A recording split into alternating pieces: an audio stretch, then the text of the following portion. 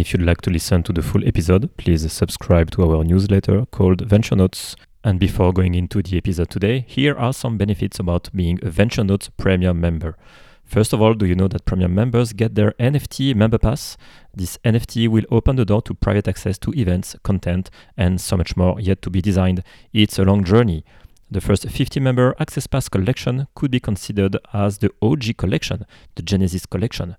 And second of all, Premium members are also invited to join our early-stage startup syndicate called Olive Capital, where we mostly support pre-seed to Series A startups in the EU and in the US in B2B SaaS, crypto, and consumer tech. We are embracing the model of a media-driven early-stage investor. Please note that Olive Capital does not provide financial advice. You need to carefully consider your own financial situation and take a risk diversification approach. While the return profiles looks attractive, members are aware that venture capital is a very difficult asset class where all the invested capital is at risk. And now let's move into the show.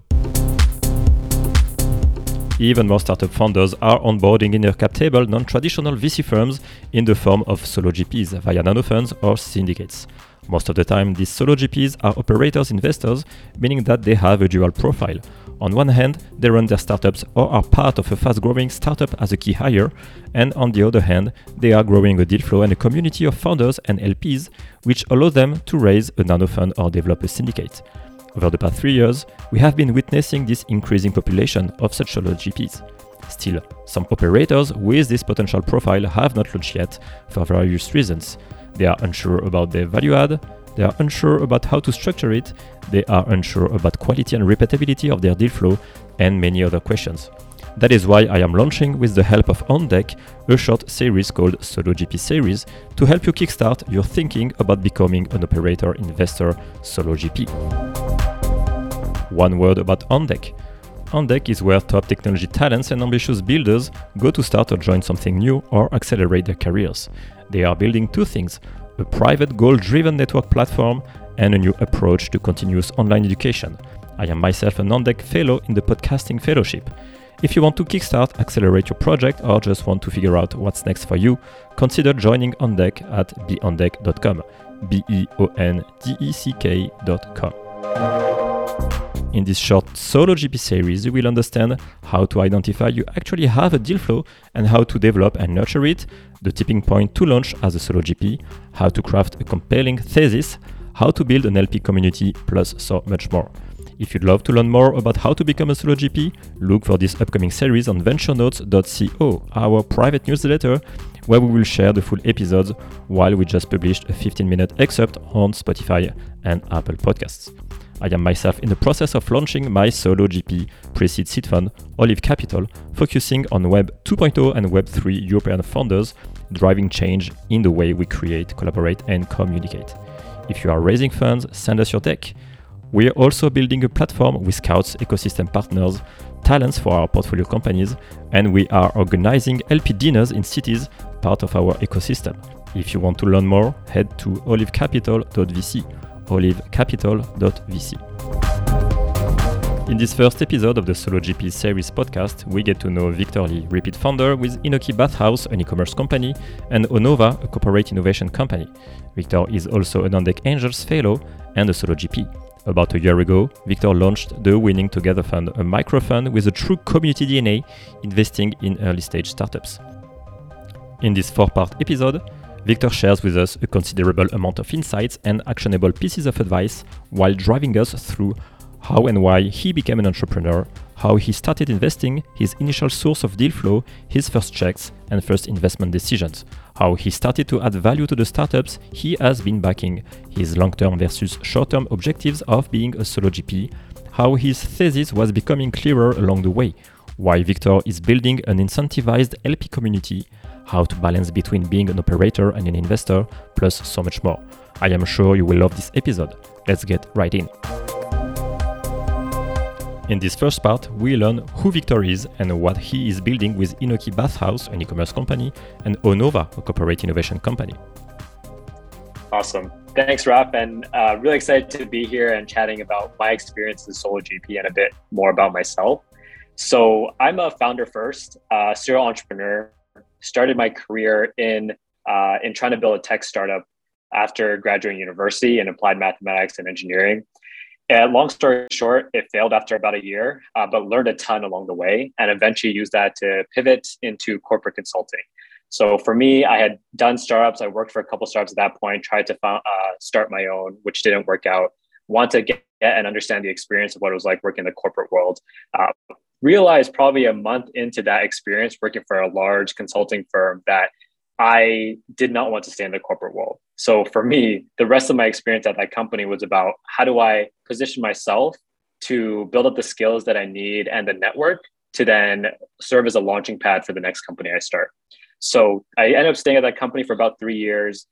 In the last year and a half of it or so, I started running hackathons and just working with a coworker of mine on the side. We turned that actually into our full-time role within the company, basically raising funds internally from leaders to build what was essentially hackathon as a service at the time. And we developed the business model, got a really good set of traction through early clients like McDonald's and HSBC. And essentially, we eventually spun it off into our own firm, which is now one of the main companies I'm working on called Onova. So it's an innovation consulting firm where we help Fortune 500 companies basically come up with ideas for new products and services through hackathon-like projects. So we call them innovation sprints. And then we help them figure out how to take those ideas to market through setting up things like internal corporate incubators. Think like a YC or 500 stars model, but within a large company. So that's the main company that I'm running. The other company, which really sort of kickstarted last year in the height of the pandemic, is an e-commerce company called Enoki Bathhouse. So Enoki Bathhouse really started when my co-founder had read a trend article about the basic explosion of forest bathing as a trend in North America. It inspired her to think about how do we recreate this bathhouse spa experience at home when a lot of us are struggling through mental stress, fatigue, anxiety, and just working remotely for the most part. And both of us had been to a lot of bathhouse spas in Asia. So, and it's nothing like the spas that you'll see here in North America. And fun fact, we're actually in Asia right now, in Bali, Indonesia for the next few months. But essentially, she had kind of built out the website. We started selling these tea-based bath kits to recreate the bathhouse spa experience at home. So imagine large tea bags that you'll steep and throw into your bathtub. That's good for your skin. It smells really nice. And it's paired up with things like a Spotify playlist, candles, tea for drinking, etc. She eventually went viral on TikTok with it after posting a few videos and now amassing over 100K followers. So that really exploded the demand and has been a really fun learning journey and learning curve for us since we'd never done anything in e-commerce before.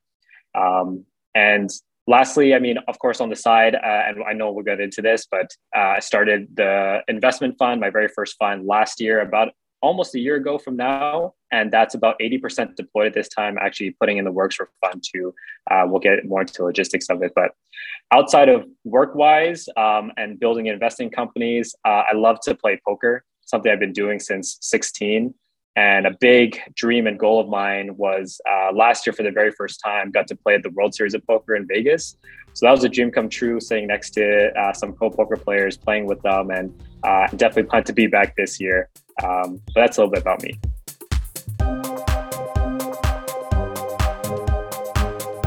In this second part, Victor shares with us how he started investing, his initial source of deal flow, his first checks and first investment decisions, and how he actually started to add value to the startups he's been backing as an angel. Yeah, I think my journey as an investor is probably similar to other angel investors out there, which was just through investing. My first few checks were just in friends who were starting companies. So at this time, and this was a couple of years ago, where I started to have a couple of friends who were raising early rounds or family and friends round and letting me know. And I didn't have a thesis at this point. I didn't really have any sort of framework that I applied to how I invested. My pure decision-making was, this is somebody I've known for, let's say, 5, 10, 15 years. And I have a lot of conviction and belief in this friend, especially some of these friends who I've seen tinkering and trying many other startups in the past. And starting to hit some level of traction or product market fit with their latest idea that they would start to raise around. So those were my first few checks. And really, I think, and I'm lucky enough that one of those happened to be Copy AI, which has been on a tear recently. So really good friends with the CTO of Copy AI. But I just genuinely got really excited about the opportunity to back and invest my closest friends. And regardless, for me, it wasn't necessarily about making money, but just kind of like a vote of confidence, vote of support for them. And I know for me, especially because when I was starting, for example, Onova many years ago, this same network of friends, when I was telling them, they came in and chimed in with the exact same level of support, which is, hey, what do you need co-founders? Do you need connections to partners? How can we help you? Do you need money? Do you need investment? So it was just about sort of giving back. And I felt lucky to kind of have that opportunity at the time. Since then, and how that's fed into, I guess maybe I'll talk about the natural or the progression from that initial source of deal flow and what was the eventual trigger for me to start a fund. So when I decided to start a fund, it wasn't necessarily one tipping or one factor that really made the tipping point. So it wasn't that all of a sudden I had just a ton of deal flow that I could not write checks to and invest in personally that I wanted to start a fund. To be honest, I actually didn't have a ton of deal flow. I had friends who were founders, but it was maybe every couple months. So it wasn't like I was getting dozens and dozens of deals come across my table every month. But it was a mix of starting to recognize that it was starting to pick up, where I was starting to have more founders, starting to be and get access to friends who were becoming founders and some initial deal flow. Two, it was from talking to the vast majority of my network who aren't in startups or tech, but having a pretty strong interest in wanting to invest in startups. So it was that gap. And then lastly, sort of my own journey of going through and Rafa, you and I talked about this, where I had been a part of a few angel investing communities at this point. And one thing I kind of noticed as a trend is that after a few months of the community going on, and there's really great collaboration and interaction, you have people sharing deals, you have people discussing due diligence analysis. Eventually, and without fail, all of them just died down and just went silent. And something that I really value those conversations, but something that I recognizes, and my hypothesis here was that there just wasn't enough incentivization alignment to keep that momentum going. It was work for people to share their deal flow with these other investors or in these groups. They weren't necessarily getting anything additional. I mean, they were building, let's say, rapport and building their own. And there's a lot of this in the investor world, where if you share a hot deal with others, you're building respect, and then they're more incentivized to give you deal flow eventually down the line as well. But otherwise, there wasn't really strong incentive alignment here.